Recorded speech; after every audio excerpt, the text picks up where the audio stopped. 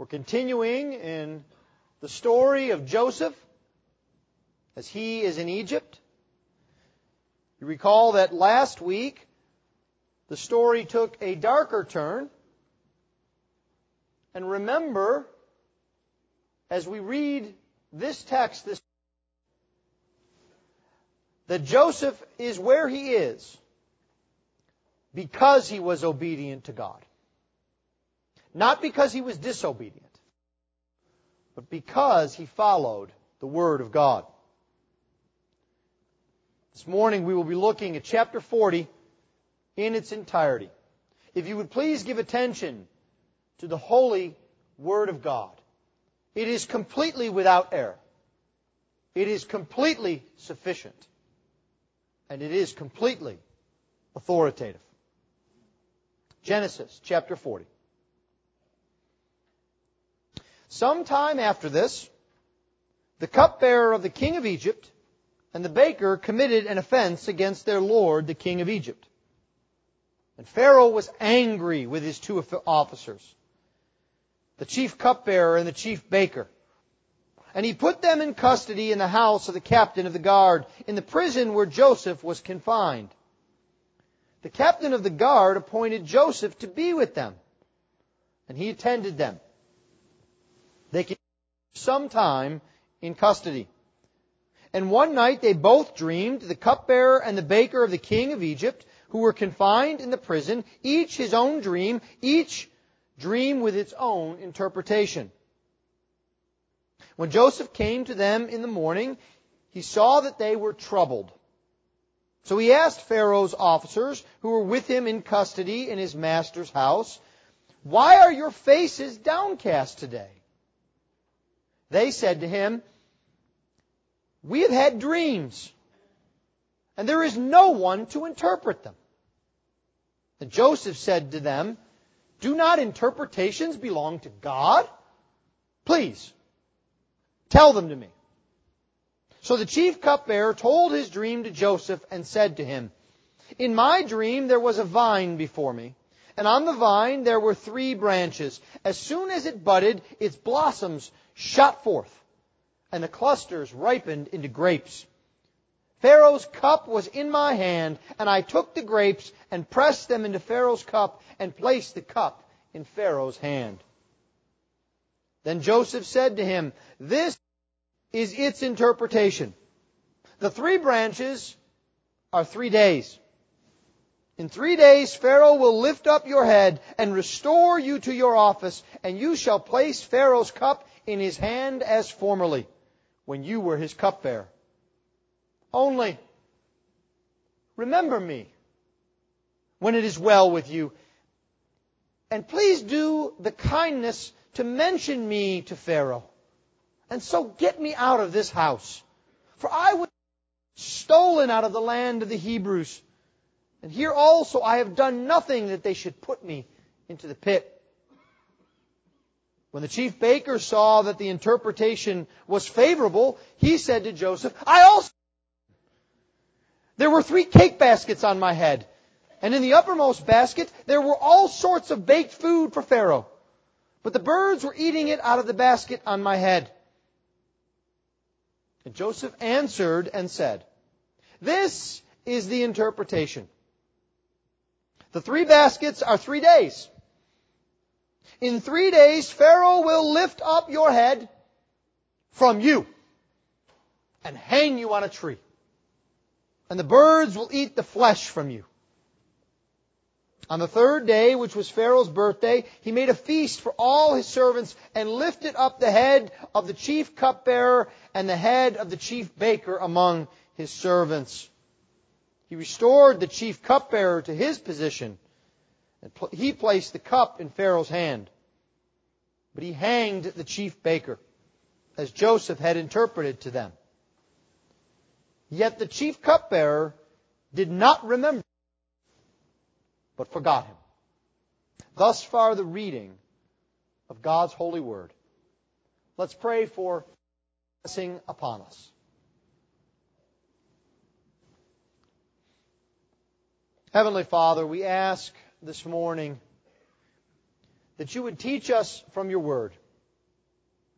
For Lord, we do not need dreams to be interpreted, for we have the certainty of your word, authored by your Holy Spirit, written down by the hands of men as you move them. And we ask this morning, Lord, that this would not be something that we stand apart from and observe, but that your word would be dear to our hearts, and that it would change us and our lives. This we ask in the name of our great God and Savior, the Lord Jesus Christ. Amen. Well, we come now in chapter 40 to the next section of the life of Joseph. You will recall that Joseph is one of the most interesting figures of the Old Testament. There is really not a spot in all of the Scripture in which Joseph is emphasized. He is a model of faith and of perseverance. In fact, he is also one of the greatest models of our Lord Jesus Christ in the Old Testament. And here we come to a part of the story that is a dark day for Joseph, showing to us that following the Lord Jesus Christ does not make us happy all of the time, does not give us everything that we wish for. Oftentimes it brings to us heartache and sorrow. But you see, following the Lord Jesus Christ is not about obtaining the things of the world. It's about being found in the Lord. And so this morning I would like us to see three things that are a help to us from studying this story of Joseph. The first thing that we see is that God is in control. This is a doctrine that is under attack in our day, and it is not under attack primarily theologians. It's primarily under attack in our homes as we watch the news and as we think about circumstances. We are tempted to see a world out of control and our lives out of God's control. The second thing that we will see is an opportunity to be faithful. It gives to Joseph and to us opportunities to be faithful in His providence. And then the third thing that we will see as a part of God's control and providence is that we need to find the right encouragement in what God has given to us. God is in control. He gives us an opportunity to be faithful. And we need to find the right encouragement. Well, let's begin then by looking and seeing God in control. In order to understand God's sovereignty, that the Lord is in charge of every single part of the universe. As one theologian has said, there is not one maverick molecule in all of the universe that is not under the control and watchful eye of the Lord. The best way to understand this, perhaps not the easiest, is to see it in the midst of difficulty. Isn't that true? We all can confess that God is in control when we are flourishing in our job, when our income is good, when our children get good grades, when we hit the home run at the baseball game. It's obvious that He's in control because good things are happening to us. But the only problem with that kind of thinking is it's really not God in control, but and so here we have Joseph. Now think with me for just a moment about Joseph's circumstances. He grows up in a dysfunctional home where there's fighting all the time. This is the church of God, and it's full of arguments and fights and bickering. His father shows favoritism toward him, and that would be very uncomfortable. And it gets even worse when the next circumstance comes upon him that his mother dies. So far, not so good. Then God brings to him the providence of having a dream, a gift that God gives to him. And that brings him yet more. It gets all of his brothers furious with him. It has even his father criticizing him. And all he is doing is trying to follow the Lord. And then his father sends him off on an errand, sure to make his brothers livid. And he's obedient. But the difficulties continue. And it just so happens that God happens to send Midianites down past where he is. This is not a good circumstance, for that means he is about to be sold into slavery and carried off from his family to nowhere that he has ever known. He comes to Egypt. Just so happens that he is sold to Potiphar. Now we might think, well, news, now he's in a good place. He's with a rich and powerful man. But it turns out that this is also a very bad circumstance. Because it just so happens that Potiphar's wife is unfaithful and seeks him. And then he is thrown into prison because he gets no trial or justice. Now, I want you for a moment here not to imagine Joseph. I want you to imagine you sitting in this prison. What would you say? Lord, where are you? Why did my mother have to die? Why much fighting in my family? Why was I sold into slavery? Why did you allow this injustice to go on? Why am I now in prison? Where are you? When will you show yourself? You can just imagine all of the circumstances are conspiring to not only depress Joseph, but to convince him that God is on vacation. Because if God truly loved him and truly had a wonderful plan for his life, things would be so much better. These are hard times that Joseph has. He is in undeserved pain. Now, I think there's no one that can understand the anguish that Joseph is going through than our young people. What do I mean by that? What's the possible thing that happens in your family, young people? Is there anything worse than something bad happens and you do it and mom and dad blame you? Is there anything worse than that? Because what do? You plead your innocence, don't you? And if your family's like mine, that just makes Dad angrier. Because you're not owning up to it. Why don't you own up to it? But I didn't do it. Of course you did. I know you did. But I didn't do it. Is there anything worse than that? It makes you miserable. That's what Joseph is feeling right now. Remember also who put him in prison. One of the most powerful men in all of Egypt. So he's sitting there thinking to himself, well, about the only chance I have is if maybe Pharaoh does something for me. How in the world am I going to meet Pharaoh in prison? I mean, there are prisoners coming through here. There might be visitors coming through here. But the captain of the guard is against me.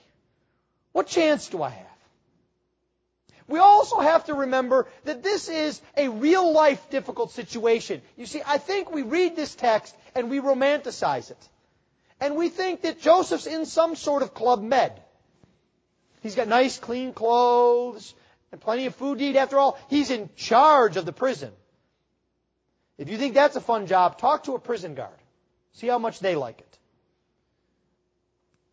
Psalm 105 tells us that Joseph's feet were put in fetters. That is, iron chains around his legs.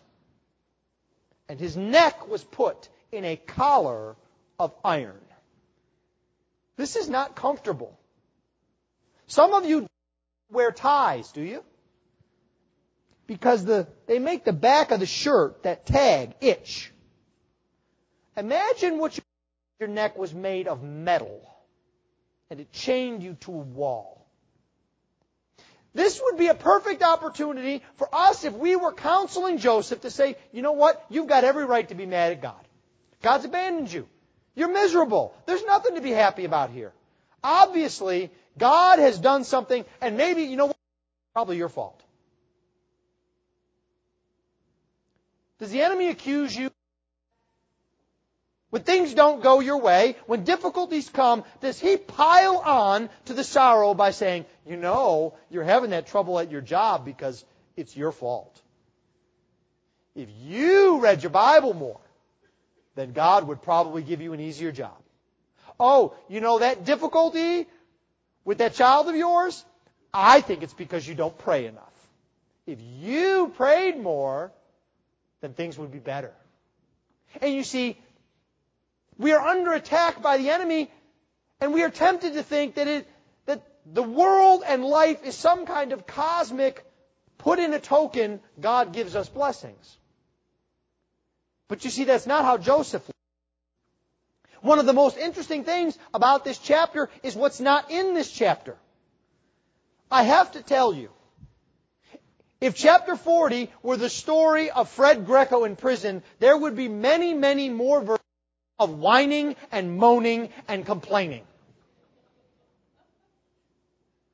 And I don't think that's left out here. I think Joseph has a spirit that is gripped by God, that he trusts in Him. You see, Joseph knows that God is still there, even though it may not be evident in the circumstances. How do we know this? Joseph keeps working, doesn't he? He keeps after it. Have you ever had in your office at work a short-timer? Somebody that's about to transfer to a different office, or take a different job, or go to a different school. And about that last week they're working, right? Their heart isn't in it. They're lounging around. This didn't happen years ago in my day, but Facebook. But you see, Joseph is active here. In the midst of all of this misery, he gets yet another charge. That is, these two officials. And he's active in helping them and serving them and attending on them.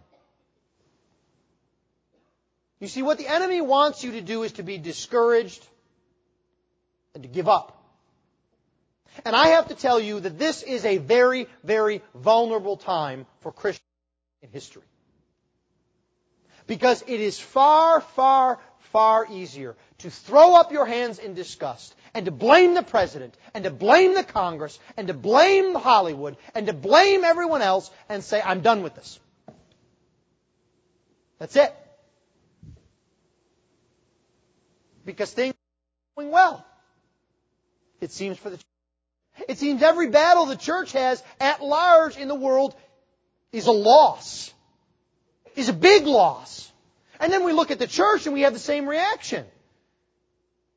We look at the news and we see churches that don't open the Bible, that don't preach God's Word, that don't do work and ministry. And we say, I've had it with the church. I'm giving up on them too. You see, that's where the he wants you to give up. But not Joseph, because you knows God. And more importantly, if you can follow me here, Joseph knows that he knows God. It's a very interesting little proverb that I read in my study this week. I don't know where it comes from. It's anonymous. But there are those who, and they don't know they don't know. Those are fools. Stay away from them. There are those who don't know, but they know they don't know. Teach them. There are those who know, but they don't know they know. They're asleep. They need to be woken up. And there are those who know that they know, and they lead and we. This is what Joseph has. This is the power of Joseph here. He knows God, and he is secure in his knowledge of God, and all of the chaff, all of the noise is in the distance. You see, the secret to the Christian life is not having all of your circumstances line up perfectly. If you are waiting for your circumstances to line up until you get involved in ministry, until you commit yourself to prayer, until you read your scriptures, you will never do that. The secret to the Christian life is understanding that circumstances are not in control over us. That's where Joseph is. God is also in control around us and around Joseph. There's a reminder here to Joseph and to us that we are not alone. You see, a problem is we do not look beyond us.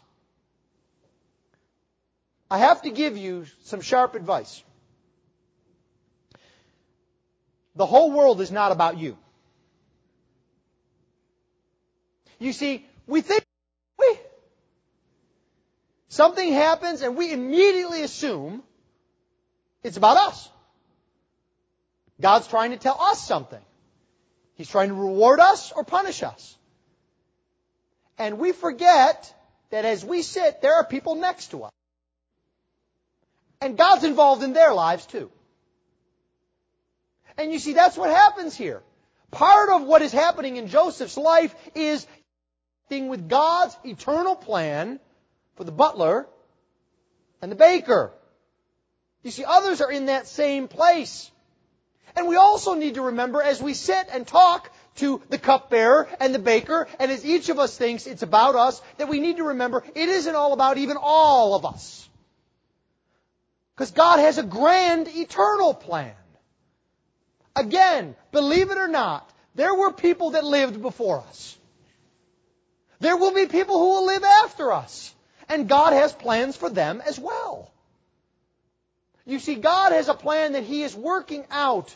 His plan of redemption for His people throughout the course of history. And we get this encouragement here in what. So after a long time, the cupbearer of the king and the baker of the king come into this jail. This is a great encouragement to Joseph. Do you know why? Do you see what the text says? Pharaoh was angry with them, and he put them into the custody of the house of the captain of the guard.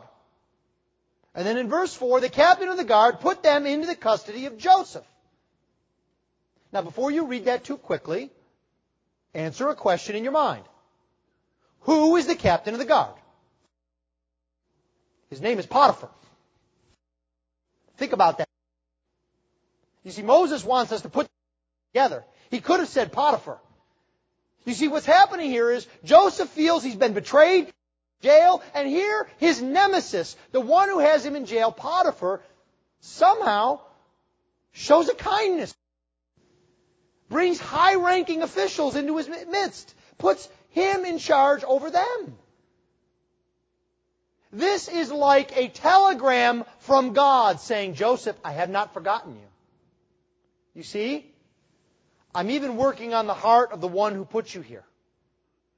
I'm in control. If I want to, I can make Potiphar be nice to you. What an encouragement to Joseph. That this is what happens. And you see, it reminds him that he's not forgotten by God. That God is in control of him and his circumstances. And it is the voice of hope that is broken into his life. Do you hear that voice of hope in your life? You see, God speaks to you a voice of hope. It may be through friends. It may be through loved ones. It may be through His. But that voice of hope is there. See and understand that God is in control. We have two options. Our first option is to sit around and be lazy. After all, God's in control. Whatever He wants, He'll get. I don't need to do anything. The second option is what the Scriptures teach us.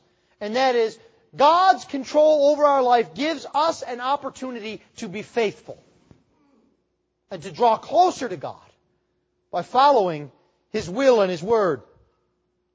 And this is what happens to Joseph. These two officials come down. Now, again, we have to get the right picture of what is going on here. You see, I think as we talk about the cupbearer, or as some translations call it, the butler and the baker, you're probably picturing in your minds right now an Egyptian man, maybe with the thing on his head, and in a tuxedo with a bow tie, and then an Egyptian Chef Boyardee. You know, with the white and the big hat. That's what we picture. But you see, that's not This is not the chief fry cook and the waiter. You see, these are two very high-ranking officials. The one who was the cupbearer, in our terms, would be the prime minister. He would be a confidant of Pharaoh. He would be a political authority. And the one who was the baker would not just be in charge of the kitchen. That would be, for the most part, a ceremonial role in the worship of idols. He would be the one who led and who took care of the food. These are high-ranking officials. These are senators, governors in the court of Pharaoh. And God brings them into the presence of Joseph. And here Joseph, Hebrew slave, fetters around his legs, iron around his neck, slavery. He looks and he says, "Why are you so sad? You should cheer up a bit." That's what the text says. It says their faces are downcast. They look miserable. Why are they so miserable? Well, they say, "We've had these dreams." And it's a coincidence because we both had dreams on the same night and they're very similar. But we don't have anyone to interpret them for us. We need a professional. Now you see, in Egypt at these times, there were professional of dreams. They went around and they listened to dreams and they wrote in a book and they kept track of it, and then they would offer an interpretation. And they were the pros. They were the ones who knew these sorts of things. And this is, to start with, evidence of a society that has lost the knowledge of God. Because they're looking for magic. It's not that different from our society, is it?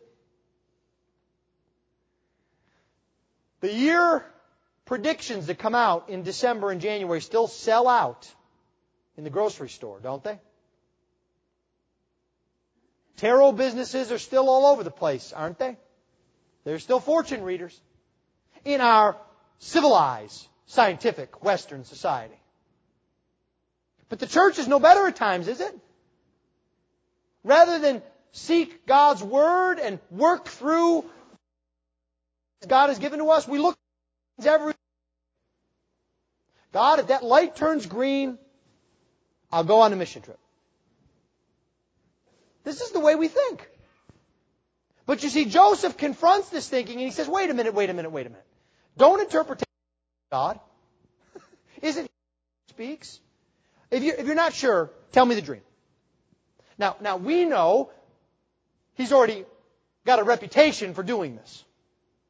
But I want you to understand something else here about Joseph. He's had these other dreams, hasn't he?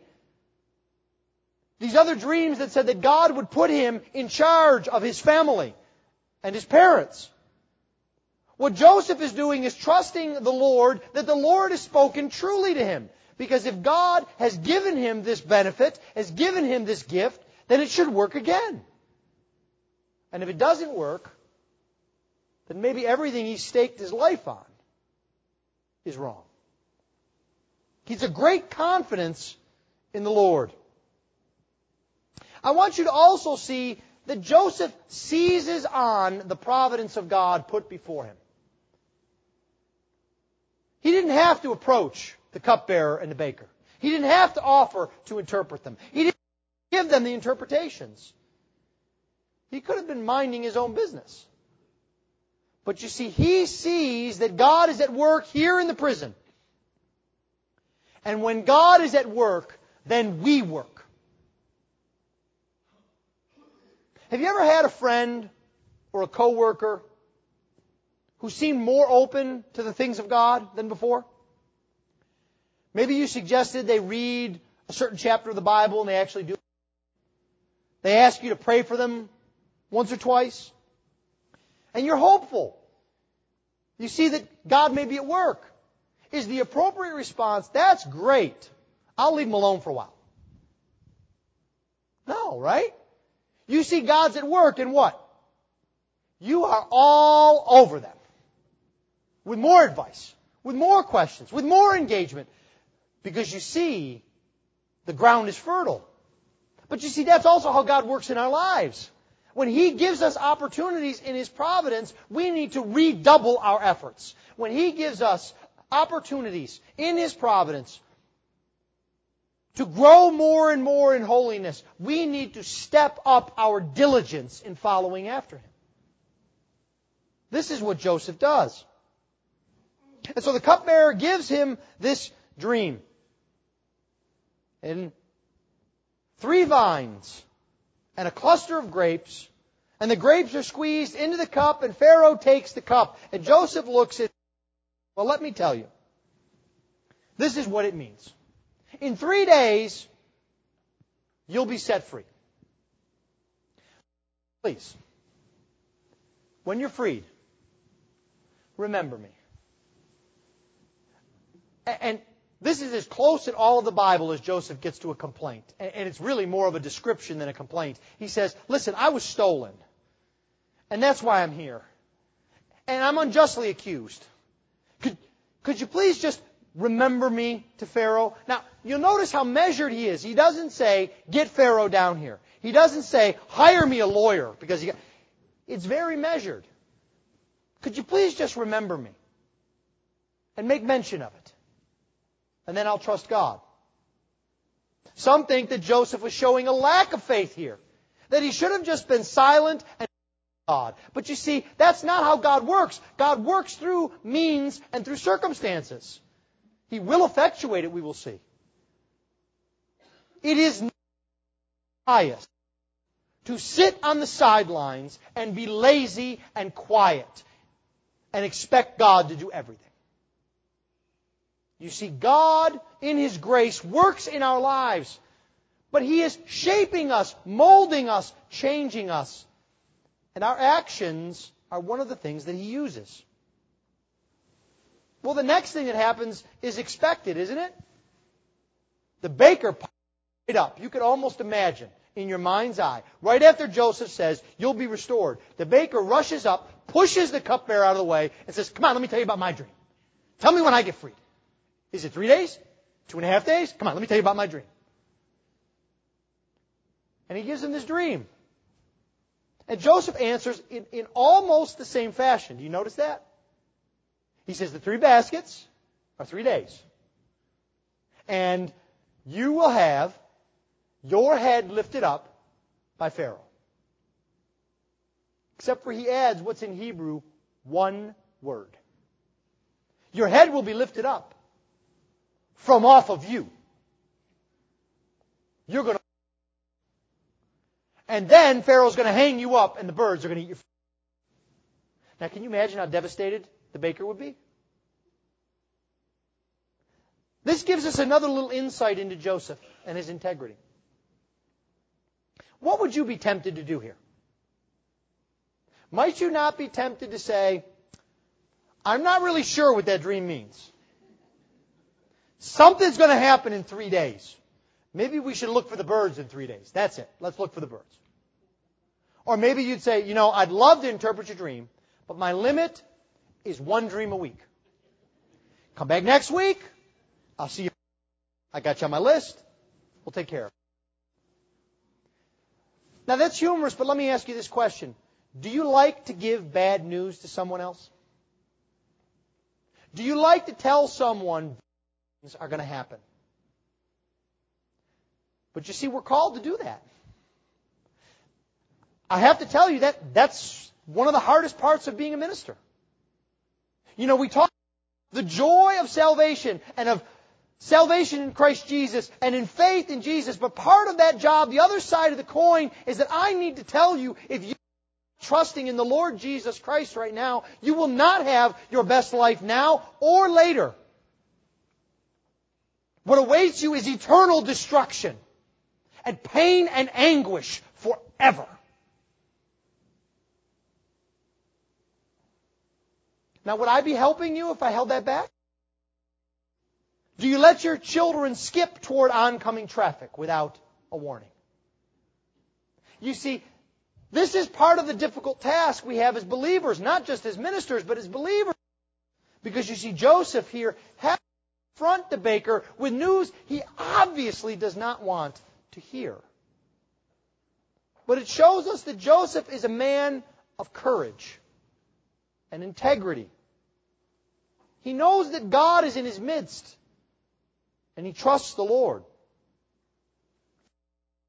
God is in control, and he's given Joseph an opportunity to be faithful. And then at the end of this chapter, he shows us the way that we can find the right encouragement. There are two things that happen here. They seem opposite, but they work together. You see here in verse 20, on the third day, exactly as Joseph had interpreted, it just happened to be Pharaoh's birthday. There's a coincidence.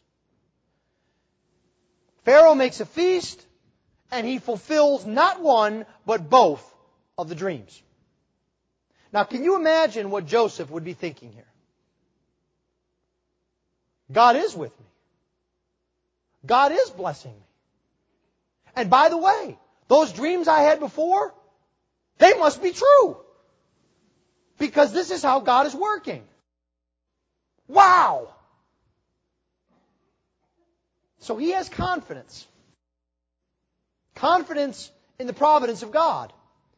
And if we are honest, we get encouraged too, don't we? Good things will happen to us, especially when others encourage us. You know, you really on that mission trip. You'll find a blessing from it. You know, you really ought to join that Bible study. It'll be good for you. You know, you really ought to take that new job. And then when things work out, we are encouraged. But you see, the problem with that is that encouragement doesn't last. Could you imagine Joseph in prison? He hears that the cupbearer has been restored. And what is the last thing he said to him? Remember me before Pharaoh. So he's sitting in the prison. Knock at the door. It's got to be the cupbearer. Bang! Opens the door. No. It's got to be the cupbearer. No. Next week. Well, maybe it's the cupbearer. Let's go. Nope. Next month. I wonder if it's a cupbearer. Probably not. Can you imagine how discouraging that would be? When you have such a high expectation and it's dashed.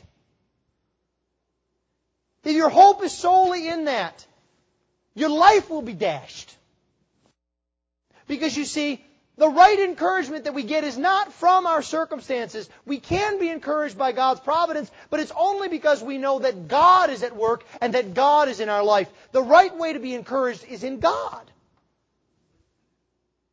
And God here is working in Joseph, not in a way that he would like, not in a way that you would like, not in a way that I would like.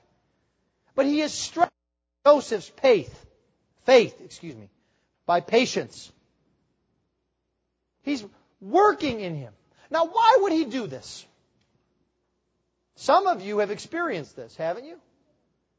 You struggle with an illness for a long time. Why? You might even say to yourself, Lord, I understand generally. I understand why you would give me this burden of this illness. But really? 6 months? Really? 3 years? Why so long? I think in this instance, The cupbearer does not come back to save Joseph, because if the cupbearer came back, Joseph would be tempted to see his salvation in the work of the cupbearer and not in the work of God. And God says, be patient. 2 years, be patient. Is God calling you right now to be patient? He may be. He may be calling you to be patient in a job situation. He may be calling you to be patient in a marriage that is not what you think it should be. He may be calling you to be patient with families and relationships with children and parents that you don't think that is what it should be. But you see, God is calling you to be patient, that He would build up faith in you and that He would show His glory in your life. He does this for 3 things. Let me close for us to think about. He strengthens us by patience, first, that we would stop trusting in men, whether that is ourselves or others. We are not to trust in the power of men. The second thing that He does this for is that we would turn to the love of God, to turn to Him, to seek Him, to find our fullness in Him. And the third thing, which is the hardest, is that He does this that we might wait upon Him. It's not fun to wait, is it? I've seen some of you all posting in social media how happy you are that the newest driver's license place is efficient and quick. Because isn't that, if I were to ask you, what is a miserable waiting place? Everybody would say, the driver's license place. I mean, I learned how to drive 30 years ago, and it was true then. We don't like to wait. We don't even like to wait for food now to come out of the microwave. Do you remember years ago when there were no... Kids, you don't understand this. If you said, I'm hungry, Mom said, sure, 45 minutes. What? Not 45 seconds? Yeah. We don't like to wait. God teach us to wait. To have patience. To trust Him. And that we might have patience with others. This is the story of Joseph. It is not a story of wealth and power and comfort. That comes later. But most of Joseph's life, most of his active youth is spent chained to a wall. But let me tell you this. If God is in there where you're chained, it is the best place on the face of the earth. Let's pray.